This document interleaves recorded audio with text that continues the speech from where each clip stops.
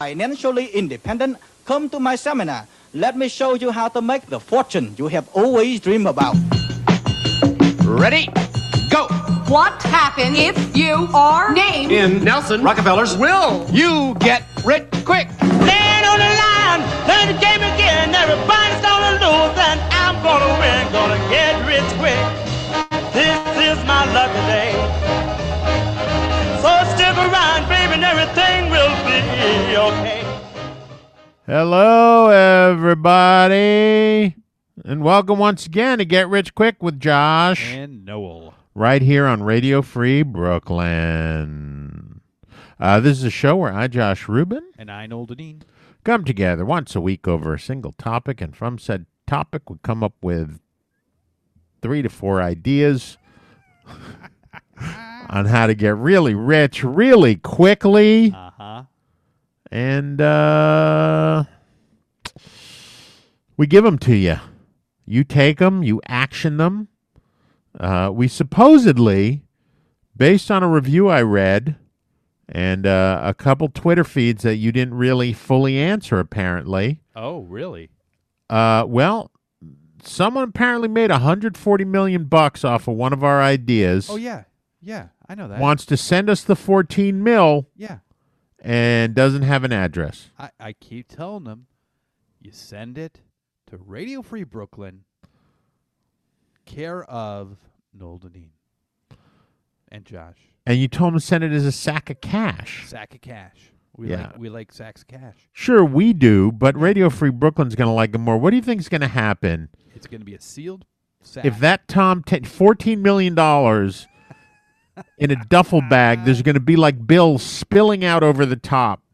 Tom Tenney's going to see that money, and his little communist heart is going to go pitter-patter, and suddenly you're going to be seeing all this brand new equipment at Radio Free Brooklyn, and you'll be like, where did all the money come for all this stuff? Anyway, you guys take it, you action it like the guy who, or person who did it and made $140 million, and then apparently another $20 million on stocks on top of that, which we don't get a piece of. I didn't see that. Yeah, it was $140 million, and then with investment of that $140 million, made an additional $20 million. Wow. This is the kind of testimonial that we need more of. A lot more of, yes. Agreed. Yeah. Agreed. So you action it, you get rich. I've already given away the ghost on this, because when you get rich from our ideas, then you throw us a little change. You throw us a little money. You say, give us a thank you. And how do they do that, Noel? How you do that is you get a big brown paper bag. You go to the bank. You get a bunch of singles, 10s, 20s, unmarked bills, and put them in the bag, equaling 10% of all the money you made while you got rich. Not the money you made investing that money afterwards. Just the money you made off our schemes, and you mail that money to Radio Free Brooklyn. Care of us. You mail it in a paper bag, no less. Well, how many? Like, imagine if someone actually made a lot of money off of one of our ideas and decided that they were going to mail $10 million in unmarked bills to us in paper shopping bags. Yeah. To Radio Free Brooklyn. I see no problem. No problem whatsoever. No. That would get to us. It would. Maybe that's the problem all along, is that people have been mailing us cash in paper bags, and like there are just all these, like Radio Free Brooklyn, why is there a different mailman every week? Why do they keep quitting on this route? I don't understand it. Yeah. And that's why. Maybe. That's why. That might be what's going on. You can put the bag in a box if you really want to. We can blame it on DeJoy and the way he's screwing over the Postal Service. That's probably what it is. Nope. It's postal people on that route taking our bags of money, our paper bags of cash. And all retiring to the Caribbean. That's right. Buying tigers to keep in their apartment. terrible. Yeah. Anyway, Noel, now that we've told the people what's what we're about, Yeah. I always start the show off where I ask you a very simple question. Okay. How have you been, buddy? Oh, it seems simple. It's so tricky. No, I've been okay, working a lot. I just heard some news earlier today, which is a little upsetting. Did Ted Cruz go back to Cancun? Is still there, isn't he? Did he come back? No, he came back the next morning. Okay. He apparently, I assume, spoke to someone in his office, and they were like, dude, bad fucking idea. Yeah. And he bought a ticket at 6 o'clock in the morning and came right back, and then said that the plan was always to come back that early. Yeah. Until he got it, he was, it was said, like, then why did you buy the ticket at 6 in the morning? Yeah. This is like Chris Christie with the beach thing. Yes, it is definitely. Times Yeah. 20. Yeah. I mean, it's no Mario Cuomo, undercounting the dead people that he's responsible for. They're hard to count. They all look the same. Yeah. Those old people, they all look the same. So I did just hear before this that, do you know the Pitt Theater? Yeah. The Pitt Theater has 2 spaces. The major one, though, is closing. Oh, that's sad. Yeah, from not being able to be open for a year. Mm-hmm. Tends to do that to a theater.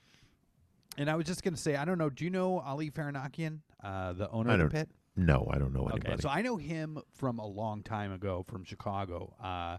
He was involved at Improv Olympic and stuff. He's Armenian, I take it? I think he's Iranian, actually. Faranakian or Yeah. Faranaki? Faranakian. Usually the IANs is indicates Armenian. Okay, maybe I'm wrong. I always thought he was Iranian. But nice, odd dude. He's an odd dude, but very nice guy. Ever since I first met him, probably 26 years ago or something like that, 27 years ago, he's every time he's ever seen me, remembered my name, remembered everything about me, talked to me, what's going on, blah blah blah. Very nice guy. When I started at Improv Olympic, I think I've mentioned this story before, but right now it bears repeating because of the pit going under as an ode to the pit. It's like when Mark Maron rebroadcasts exactly. episodes of from guests he's had who have passed away. Exactly. So you can tell a story over if you want. Okay. That's totally fine and acceptable. So, and I should preface this by saying that he was in an odd spot at the time, and has since sobered up and stopped systematically destroying his life. But so he was teaching a class at Improv Olympic, in level 2, and my girlfriend at the time was in his class, and it was like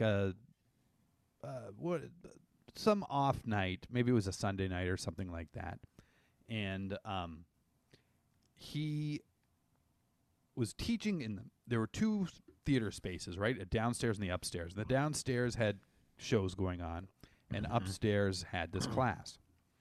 So I lived close to the theater and walked up there to meet her when she was finishing her class. And I get there, and everyone in the theater is like all weirded out. Mm-hmm. And Amy, who I was dating at the time, was like, "Oh my God." We were in class, and Ali was, so it was in a theater space with a bar, this class. So he was pouring pitchers of beer and just drinking the pitcher like it was a big mug. Wow. And then mid-class decided that his class was so good that people deserved to see them. He marched the class down, got everyone to stand up. Yeah. Marched them downstairs, interrupted the show in progress that people had paid for, kicked those people off the stage, and then made his level 2 get up and have the most awkward show of their lives in front of all these people. Wow. And so I had to wait for her for some stuff going on. You know, after your shows, you have notes and things like that. Uh-huh. No. Of course, she wasn't having notes. I forget why I was waiting for her, but I was waiting, and I was kind of in the back, and Ali and the woman who owned the theater, Sharna, end up sitting directly behind me, and she's just like to him, like, you are so fuck. Oh, and I should also say this. As I said, he was going through a moment, right? Yeah. He was in a Second City touring company, and they, like a week before, had a show at a high school, and those types of shows they referred to as no fuck shows because they had to be clean. Right. So he took offense to this and got up and got the whole high school to start chanting fuck. And so he was fired. He's from Second immediately City. my hero. Yeah. I just want you to know that right now. Immediately my hero. So he got fired from Second City, and then so this was a week later, and Sharn is telling him about how fucking fired he is, and they're going back and forth, and he convinces her because he is a very charismatic guy. He's got a little bit of the preacher bug in him. Yeah, even several pitchers in apparently. Yeah. Oh, yeah. Like- So he convinces Sharna that instead of paying him for the class he had taught, right, for the whole session, it was the last class of like whatever, an 8-class level, right? Gotcha. So instead of paying him for that and paying the money that she owed him, he wanted everyone in the place to be able to drink all they wanted until they were done. And so they start squabbling about the details over this. And I'm sure in Sharna's mind, she was like, oh, they're not going to be able to drink as much as I owe him, right? But she's like, of course, like, no, that's crazy. And that's blah, blah, blah. And then so he starts going like, well, what if we lock the door and no one else can come in? And so they start hashing this out, and then eventually it's like, fine. So they lock the door, and they announce to everyone, and by this time a little time had passed, so it was mostly like the random people that had come to see a show had left, but there was probably 30, 40 people there that were involved in the theater. Wow. Because it was kind of a hangout place for people too, Uh-huh. right? And people would come there and they would have practices, and you know, if you were involved in the theater, you could come for free, watch shows. So they announce, hey everybody, instead of getting paid for Ali's class, we've locked the doors so no one else can come in, and you can't leave and come back. But everyone here can drink until you're done, and that's what's going to happen. So it's like, okay, so everyone starts ordering drinks.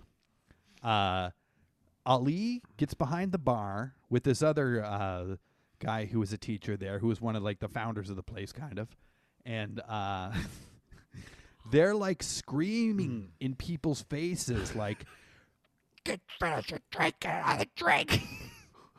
And it things get very hazy in this place, right? Like everyone is just like, they're just throwing drinks and shots down in front of everyone, and they get up and people are playing the piano and singing. And at one point, the after shows were over, a lot of times performers would I didn't, because I'm not a gambler at all, but there would be people. They would set up tables on the stage and play poker. So there had been some people playing poker, and they stopped, and there were still some tables up there. And Ali gets up on stage, and he starts giving a speech about why he did what he did. And it was one of the most inspirational. You could have walked in there not knowing what improv was, and by the time the speech was over, you fell in love and wanted to dedicate your life to improv. And as he's talking, he's getting more and more heated up, and right, and starts grabbing these tables with big iron bases on the stage, and just flinging them across the room, and they're smashing into all this other stuff, and the whole place was going banana. It was one of the craziest, and as I said, you could have never heard of improv before that night. You would have walked out of there that night saying, "I am from this point on dedicating my life to improv." It was great. As I say, he's since turned his life around in many ways. And he came here, opened the pit. And apparently the pit's still going to exist. It's just in order to make sure it can still exist, they got to shut down their big theater. Right. Well, chances are good that space is going to stay shut down for a while. Yeah. No one's going to snap it up right away, so he may be able to get back and Maybe, yeah. pick it up. He already has a relationship with the landlord. Mm-hmm. Well, rip the pit room, the main room. The what? Rip the main room of the pit, right? The performance room, you said. They have 2 spaces. Well, the pit also does. No, this story was from Improv Olympic in Chicago. I understand, but you're saying the pit closed. The pit does. So the pit does have, it's got a big theater on the first floor. Right. And it's got a basement small theater. But then they also have the basement small theater still exists, right? No. Oh. They initially opened up on, over in Chelsea, kind of by the Magnet and old UCB. Mm-hmm. And they still have a small space there that they're renting out for other things. And then he also opened a couple rehearsal studios, which I think are still going. Although I can't see how that'd be a hard one to sustain during this You would time. think. Yeah, so they still have the old little theater, apparently. But, yeah, that was it. Well, I don't recall you ever telling that story before, for what it's worth. Okay, great. That's the first time I remember hearing it. Okay. But it was rousing and inspiring. It was. And makes me want to just eat this show alive. Yes. And with that being said, Noel, that story had nothing to do with today's topic. No. But what is today's topic? Today's topic is fingerprints. How to leave your imprint all the way to the top. Yeah. Wow. Nice. I like that. You like that, right? So fingerprints, Noel. Yeah, fingerprints, guys. How are we going to get rich off of I'm them? going to tell you right now, right? So we all know what fingerprints are, right? They are the lines on your fingers. They form as you first start developing in the womb, right? Mm-hmm. They're formed by basically as your layers of skin grow, they kind of catch on each other a little bit. And this creates these folds. And as they develop, they just become kind of there, right? Mm-hmm. So they're not genetic, right? So 2 identical twins, completely different fingerprints, have nothing to do with each other. They're kind of just a random identifier that are put on you, a person. And then, moisture and grease on your fingers cause the telltale marks to be left on things we touch, a.k.a. the fingerprint. Mm-hmm. It wasn't until 1788 that a German scholar first noticed that fingerprints were unique. And then fingerprints first began being used in forensics in 1892 by a detective in Argentina. Before that, they had been used a little bit as for identification. But in 1892, a detective in Argentina first used them to help crack a case. And it wasn't until 1901 that we started first using them for forensics in the U.S. But interestingly, just because you bring that up, there's a book written by Mark Twain called Pudd'nhead Wilson, which I remember reading ages ago, that was written in the late 1800s, that was all about a detective using fingerprints. I did read something about that he had predicted them, basically.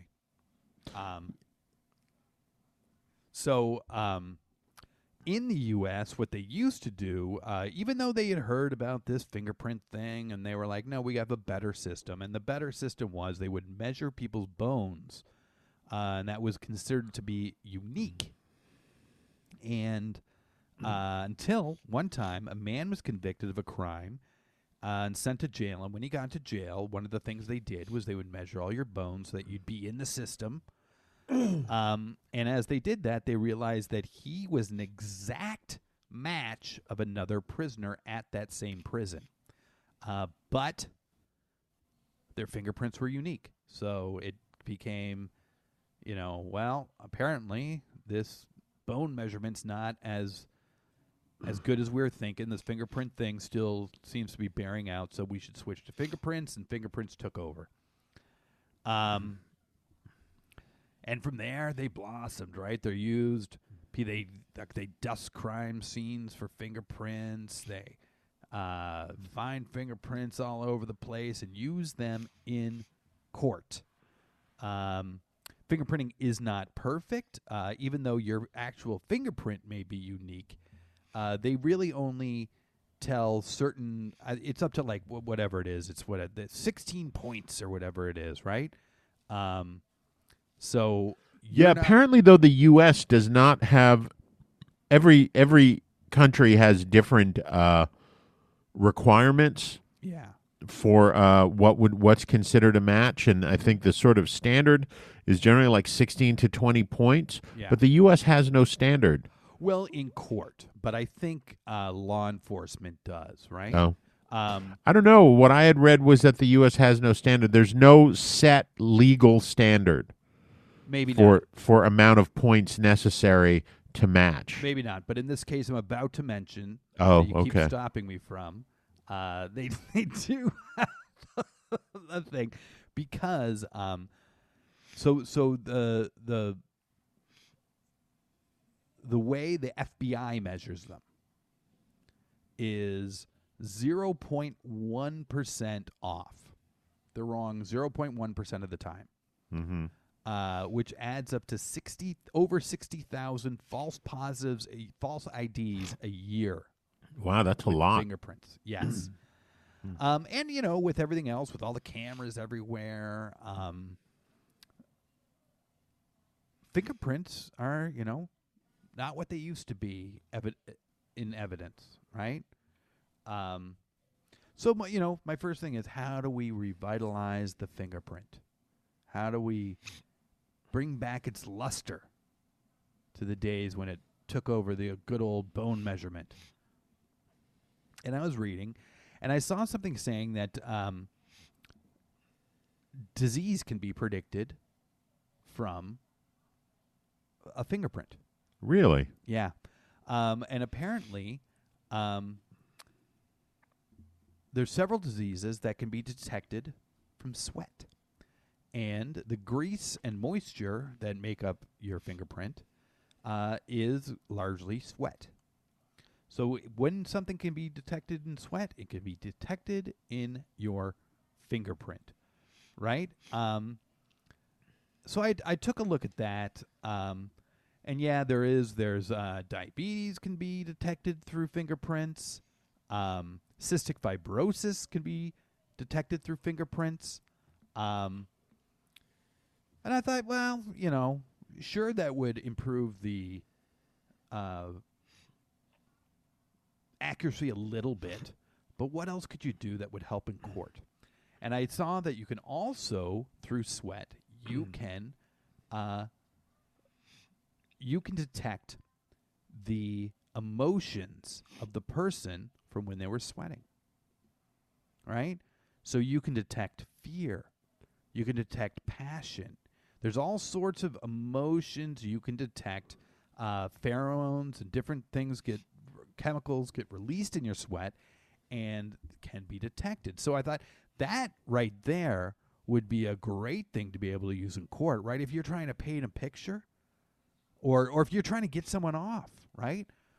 What better way to get them off than to show that he had fear in his fingerprint that you found on the scene, so it was self-defense. I feel like if you want to get someone off, you'd want it to be more lustful. Well, you'd want it to be lustful. Why? If they're being accused for something?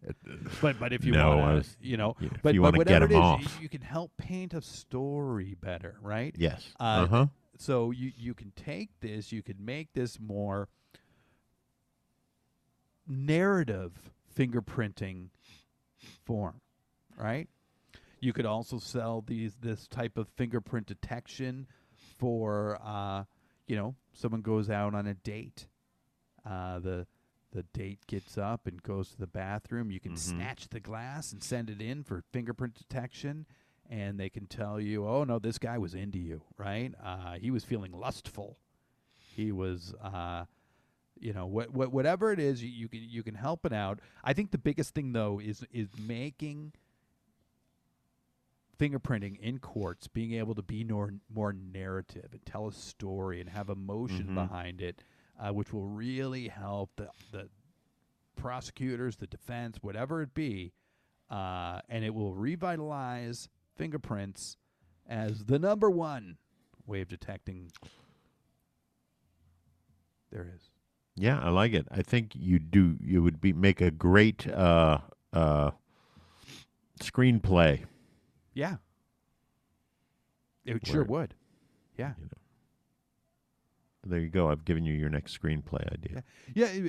Or, there was a violent crime. You find your fingerprint there. Yeah, it's my fingerprint, but you can tell I was bored, right? I wasn't murdering someone. I wasn't engaged in a fight. I was there and bored. But maybe you're a serial killer who is just bored by the murder. Yeah, you don't get aroused by it. It's just that's old where the hat. screenplay is. That's the screenplay. That's there the you twist. go. There you go. There you go. You've got it. No, great idea, Noel. I like it. There's money in forensics. Yes. And the you could do an entire moth. Yeah. That is just the stories that have been told by people's fingerprints. Yeah. Yeah. There you go. You could. Yeah. I like it. Nice job. Thanks. Gold. Oh, thanks. You get the gold. You get a sticker, a pin. Okay. Remarkably, the same thing. No, you don't. No, I don't have the same thing. As we all know, fingerprints are one of a kind. Yeah. In the 100+ years that they have been doing fingerprints, filing them, they have not seen a single matching pair, which is really incredible, right? Mm-hmm. When you think about it, because we're not even talking about like generationally. We're talking about multiple generations. Yeah. Of people being fingerprinted and not a single pair or set of fingerprints the same. Mm-hmm. So, of course, fingerprints have become the thing to use for security. Mm-hmm. Right? They're using fingerprint biometrics for time clock in machines. Mm-hmm. They obviously use it to get in and out of high security areas. Disney has implemented fingerprint biometrics as part of their access system into the park.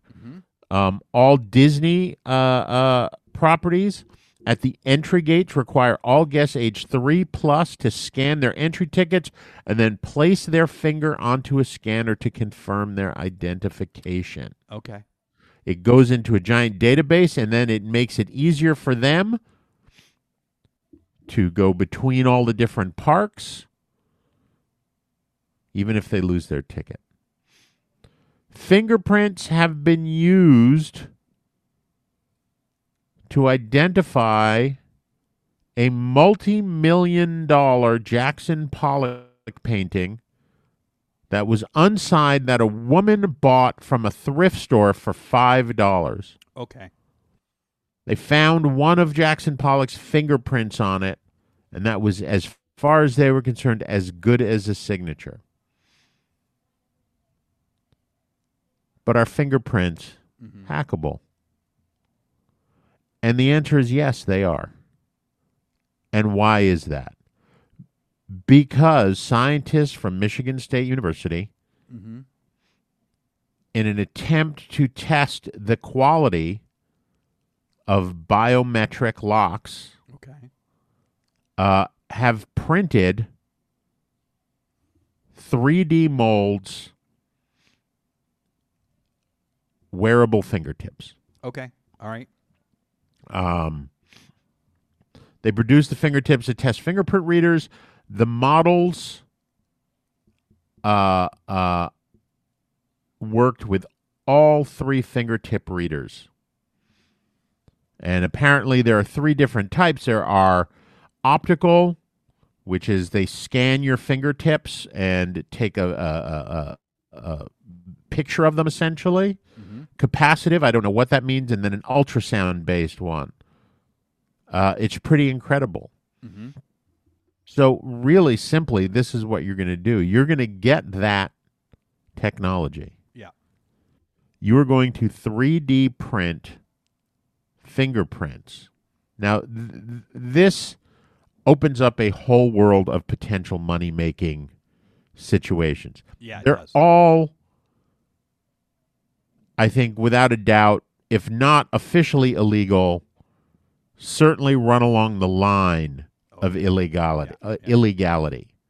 So you can do things like, if someone wants to frame their neighbor, they can get copies of the fingerprints. You'll print them up for them, and they will use those fingerprints to commit a murder. Or they'll commit a murder and make sure that they leave those fingerprints back there. You can use it to throw the police off of your scent. Say you're a cat burglar of some sort. You just steal some rando's fingerprints from a glass. You get them printed up on your fingers. You break into a house. You steal millions of dollars worth of jewelry. And you leave all this stranger's fingerprints everywhere. They find them. They arrest them. It wasn't me. How could I do that? We've got your fingerprints on site. I like the idea, though, of having someone, an art forger, paint great works of art, or works of, original paintings that they can follow in the style of famous modern-day painters, where you could, find a picture of their hands that you can get their fingerprint from, and then put fingerprints on those paintings from that artist, and it's clearly as good as a signature. Obviously waiting until the artist dies, but then you can just have a whole load of paintings just sitting in the back there, waiting for them. Sell them at auction for tens of millions of dollars. Well, It's and, just and an- I don't know if you came across this in your research. You can get fingerprints from a dead body, from a very old dead body, even. Yeah, absolutely. I mean, you'd have to go dig. Yeah. You'd have to go digging things up. As long as they have skin on there, as long as the skin's there, the fingerprints are there. So yeah, it really gives you a world of possibilities for people to make money, for you to make money off of printing the fingerprints, and people to make money off of the printed fingerprints. Yeah. There you go. There you go. That's great. You guys, if you like our ideas and you're like, I'm going to give them money when I get rich, but man, I'd like to give Radio Free Brooklyn a little bit of money right now to keep these guys on the air and help keep the servers humming at Radio Free Brooklyn. You can go to radiofreebrooklyn.org and get the sponsor button and pledge an amount, and all that money goes to Radio Free Brooklyn, and you get a tax break because Radio Free Brooklyn is a 501c3 charitable organization. You get to feel like a champ because you are supporting community radio, supporting the arts, being a mensch, right? If you want to help support in other ways, you can do that too. You can subscribe to the newsletter. You can download the apps, iOS or Android, which allow you to listen to the station live, or download all the archives of all the shows. You can and Amazon, where you have the Amazon Smile link, right? And every purchase you make, Amazon puts a minuscule little amount of money in a donation to the charity of your choice. No money out of your pocket. You can select Radio Free Brooklyn as your charity. I saw my my Smile thing now is up to $20. It's given Radio Free Brooklyn. You go, boy. Which isn't a lot, but if enough people do it, hey, it really adds up, right? Yep. We also have a sponsor. Radio Free Brooklyn is a sponsor. If you've heard us before, you already know them. You already love them. So this is all the new people out there. City Running Tours, right? They're now offering neighborhood running tours as a way to discover the history of New York neighborhoods while on a run. Choose from 23 different tours of neighborhoods in Manhattan, Queens, Brooklyn, or the Bronx. Offered 7 days a week. Go to cityrunningtours.com/New York City. Check out the schedule. Book a tour. Right? You're no one's going anywhere. You're sitting on your couch. You're getting fat. You're getting bored. Get out there. Go for a run. Get some education on the neighborhoods in the city. Right? If you still want to stay on the couch and be lazy, go to Instagram.com/cityrunningtours Saturday at 10 a.m. and you can see them Insta Live or whatever it's called, a running tour. And as thanks for letting us check all our checks, every week we have a topic. This week is fingerprints. From that topic, we use so many ways to get so many rich. It's not enough, not enough, not enough. Josh is like, I want to find another way to get them even more rich. So he finds a little topic and he slips it in right around here. So, Mr. Josh, please take it away. The Get Rich Quick Tip of the Week, brought to you by Radio Free Brooklyn. I mean, a lot of my life, quite honestly, is just copying things that I see. There's not a lot of original thought here. It truly is not. I mean, we can all pretend we're all fucking geniuses. Honestly, be good copiers. Do you know what I'm saying? It's the best thing in the world. Like, be around high-functioning, high-quality people and just copy the shit that they do. Observe the shit that's, kind of crappy, and then don't do that stuff. It's not a fucking complicated formula. There you go. Solid advice. Yeah. That was a bit of a confusing clip. In what way? It sounded semi-stand-up-ish. And yet the music was very dramatic.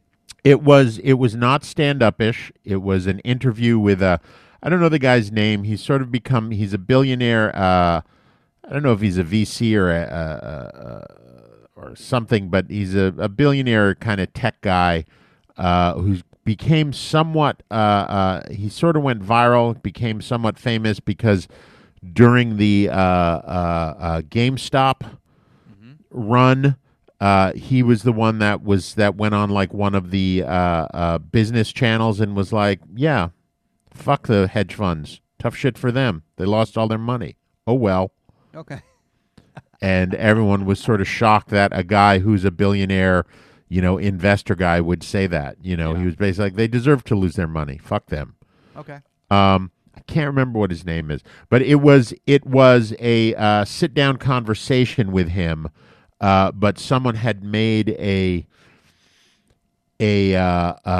sort of a clip segment of it, so it just cut it down to the sort of things that their takeaways from the whole 2.5 hour conversation to the 10 takeaways, and then put that music over on top of it. Okay. So. Okay. Yeah. Good. Copy people. Copy us. Enough people have. Everyone has. Everybody has. Yeah.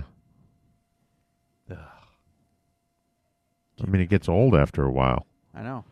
I know. I feel. That's why I they felt. always come back for the real deal. Yeah, I felt flattered the first couple times because they say it's the sincerest form of flattery. Sure.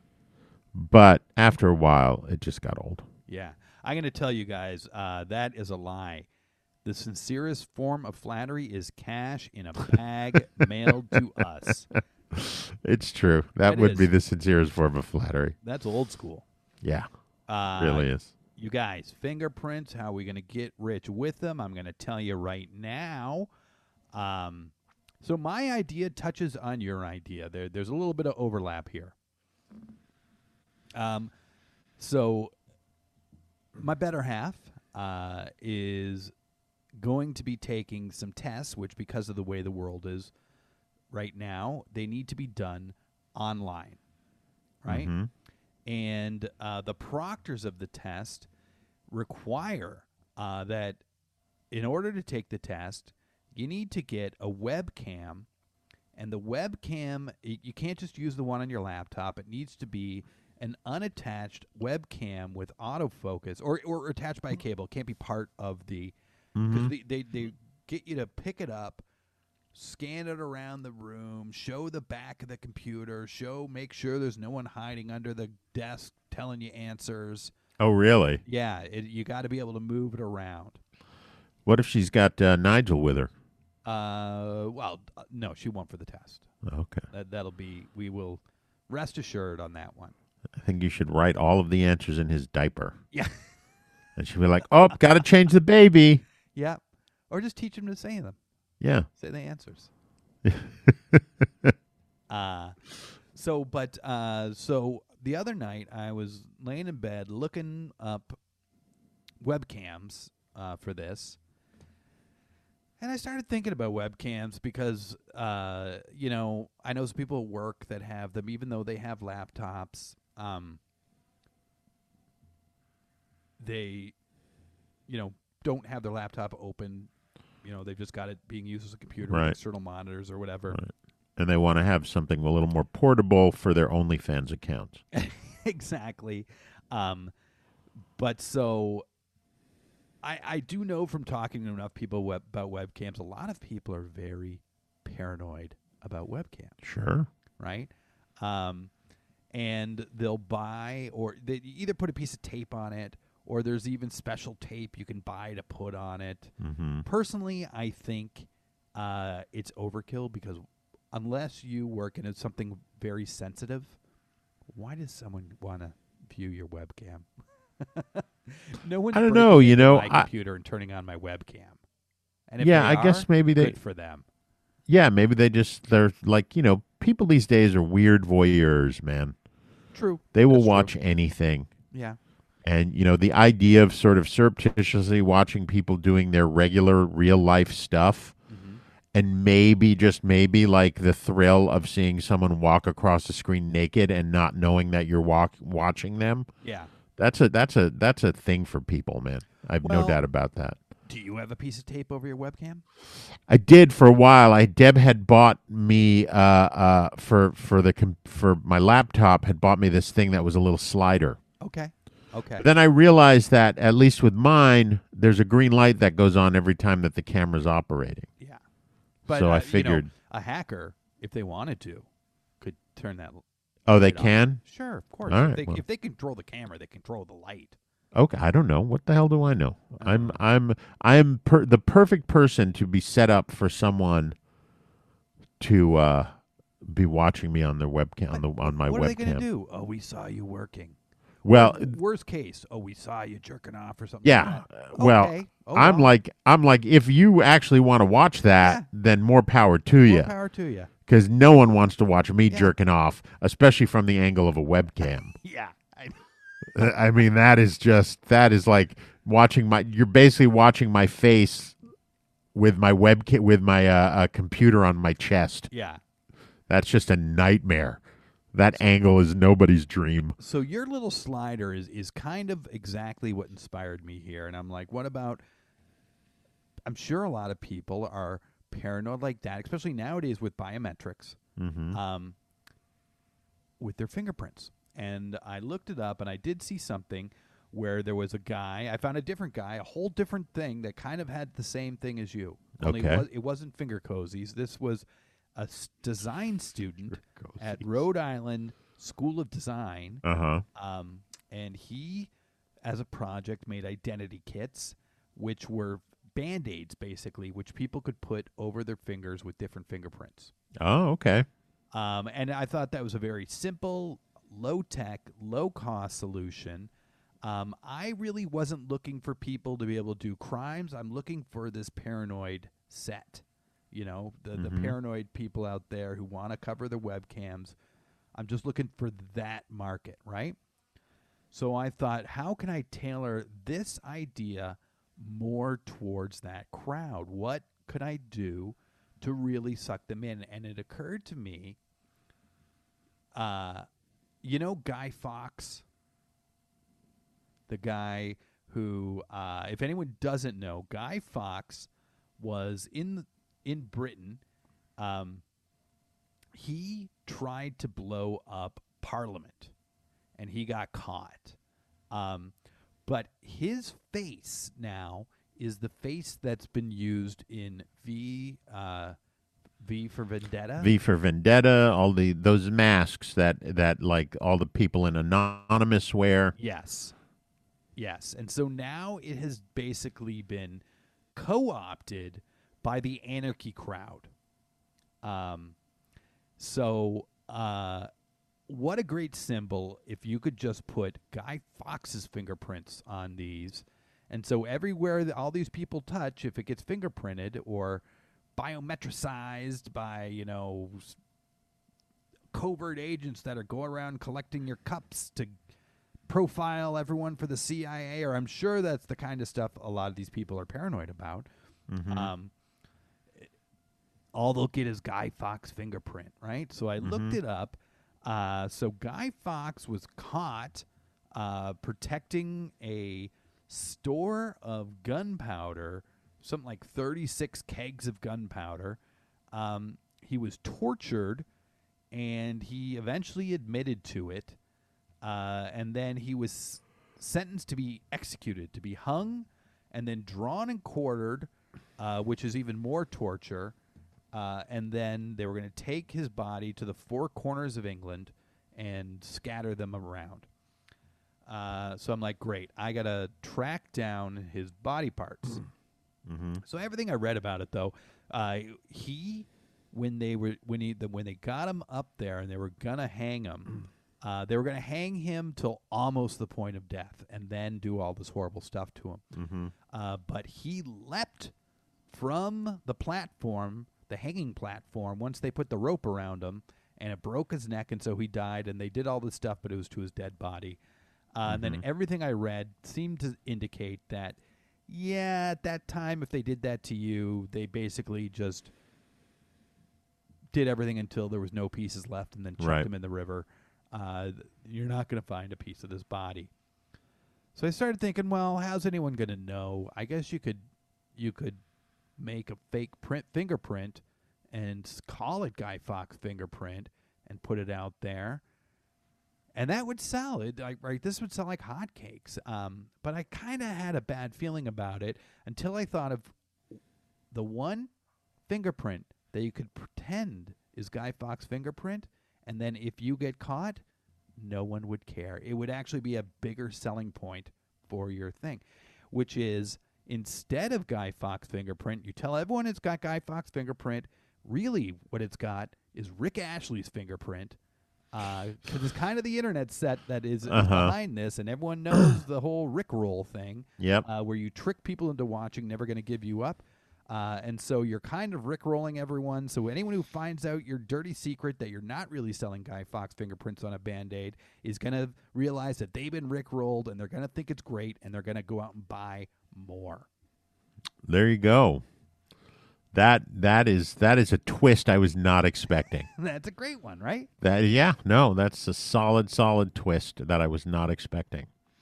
It should be you know what should happen? This is what should happen when you use it. Like say you try to use that fingerprint to get into,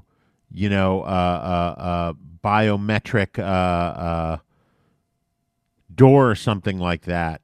When you use it, the Never Gonna Give You Up song plays. I did think of that too. You could make something that would be like a scanner code that would Right. to that So website you or get something. properly rickrolled. Yeah. That's great. As fucked up as Guy Fawkes's death was and what they did to him, they continued to, destroy that man. Yeah.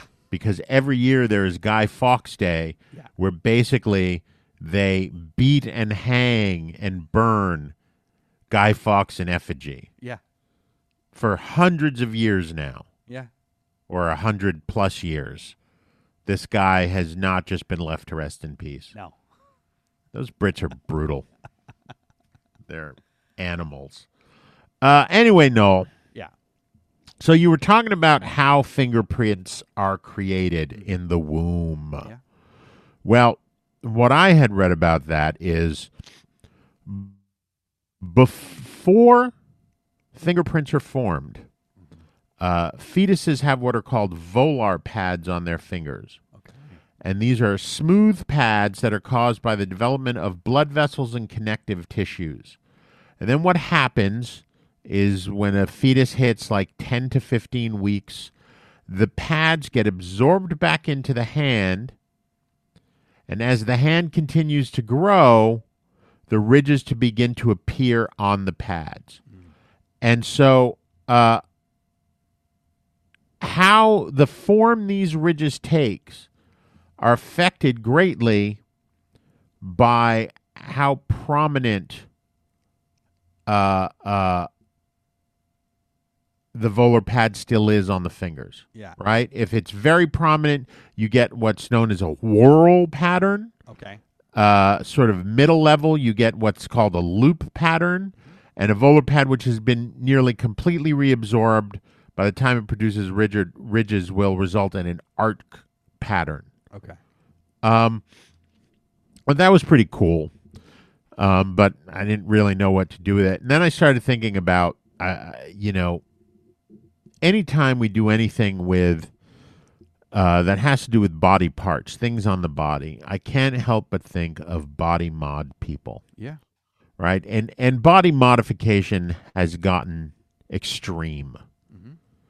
You have people who try to make themselves look like lizards. It's become a really common thing to split the tongue.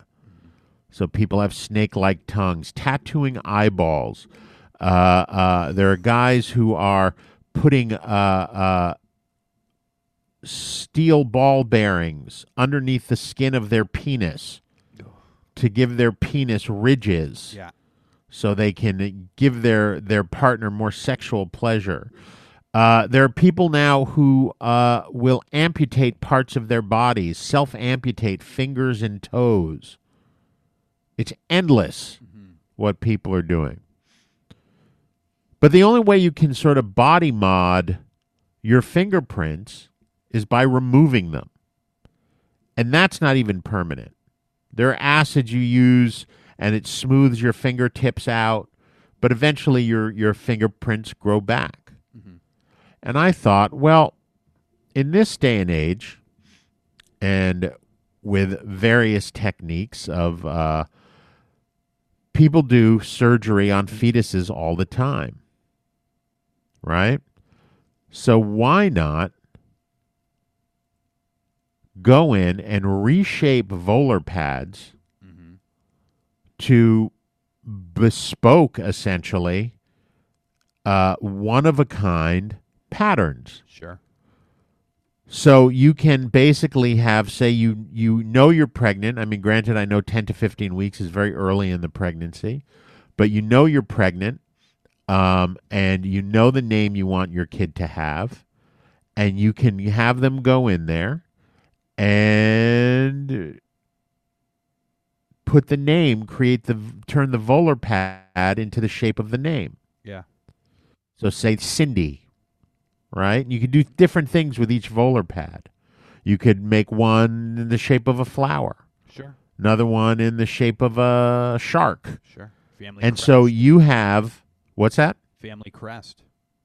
Family crest, exactly. So you can literally use your fingerprint as a signature. And so every time your fingerprint goes on, there's your name. You can sign off instead of actually using your signature. You can put like Noel Deneen in script on your fingerprints on your two fingers, and you just press it right into the end of the letter. Yeah. But people would go nuts for this. Yeah. Kids would love it. Oh yeah. You know, they'd be taking their finger, dipping in ink, and stamping people's foreheads with it. And there's a little flower. Yeah. So there you go. That's body great. modding. That's great, guys. Hey, if you want to get in touch with Josh and I and tell us how great our ideas are, or give us ideas for the show, or just to say hello, you can get us on Twitter at GRQJoshNoel. You can email us at grqwithjoshandnoel@gmail.com. Get us on Facebook at Facebook.com/GRQJoshNoel. You can go on iTunes or anywhere that you can get a podcast nowadays, which is everywhere. I think they sell them at the bodegas. They really do. Everyone's doing podcasts. Yeah, you can subscribe, you can rate, you can review. Please do. And if you only listen to us in podcast form, you're missing out. You should tune in to us Saturday nights, 8 o'clock, Radio Free Brooklyn. Get the Schemes 5 Ds for everyone else. Get there early. Listen to Arts Arstein. Stick around afterwards. Listen to The Circuit. There's a lot going on at Radio Free Brooklyn. You should check it out. You guys, right now, you got a lot of money in your pocket. You're wondering, what am I going to do? It's too much. Don't worry. Josh got you covered. Take it away.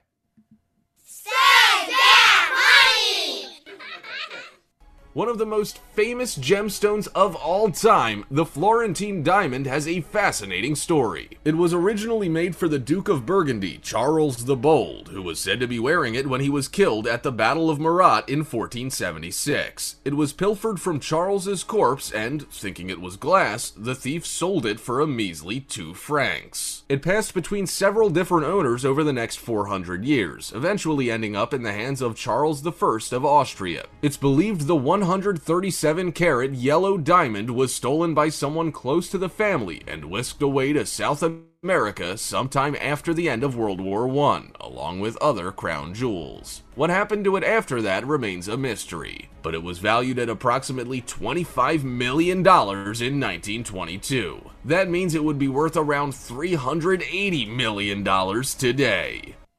$380 million today. Yeah. That guy needs to go to voiceover school. Yeah, so there you go, guys. If you can find that diamond, it's worth $380 million. You can spend that money. Yeah. Because you got so much money, what are you going to do with it? What are you going to do? Buy rare diamonds. Yeah. Anyway. You guys, we know our ideas are so fantastic and they make you so much money. How do you know that they're as good as we do? It's because we've got rules of getting rich quick, to which we judge our schemes by. Where did they come from this week, Josh? This week, 5 steps to getting rich. Read this first. Yeah. Rule number 1, start with little steps. Start with little steps, right? Take a Band-Aid, put it on your finger, and the next thing you know, you're never going to give you up. You're never going to let you down. Never going to run around and desert you. Never going to make you cry. Never going to say goodbye. Never going to tell a lie and hurt you. Wow, not only are we 1 for 1 and we're going to get rich, we also got not a singing of the song, a recitation. That was really beautiful. So we're definitely getting rich, guys. So once again, for Josh. And Noel, don't spend all that knowledge in one place.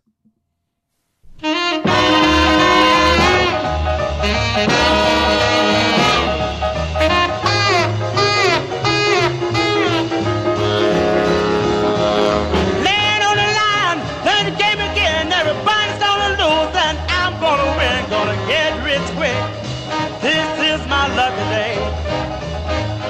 So stick around, baby, and everything will be okay. Well, I had a buck when I went to the track, had 20 grand when I came back, gonna get rich quick. This is my lucky day. So stick around, baby, and everything will be okay.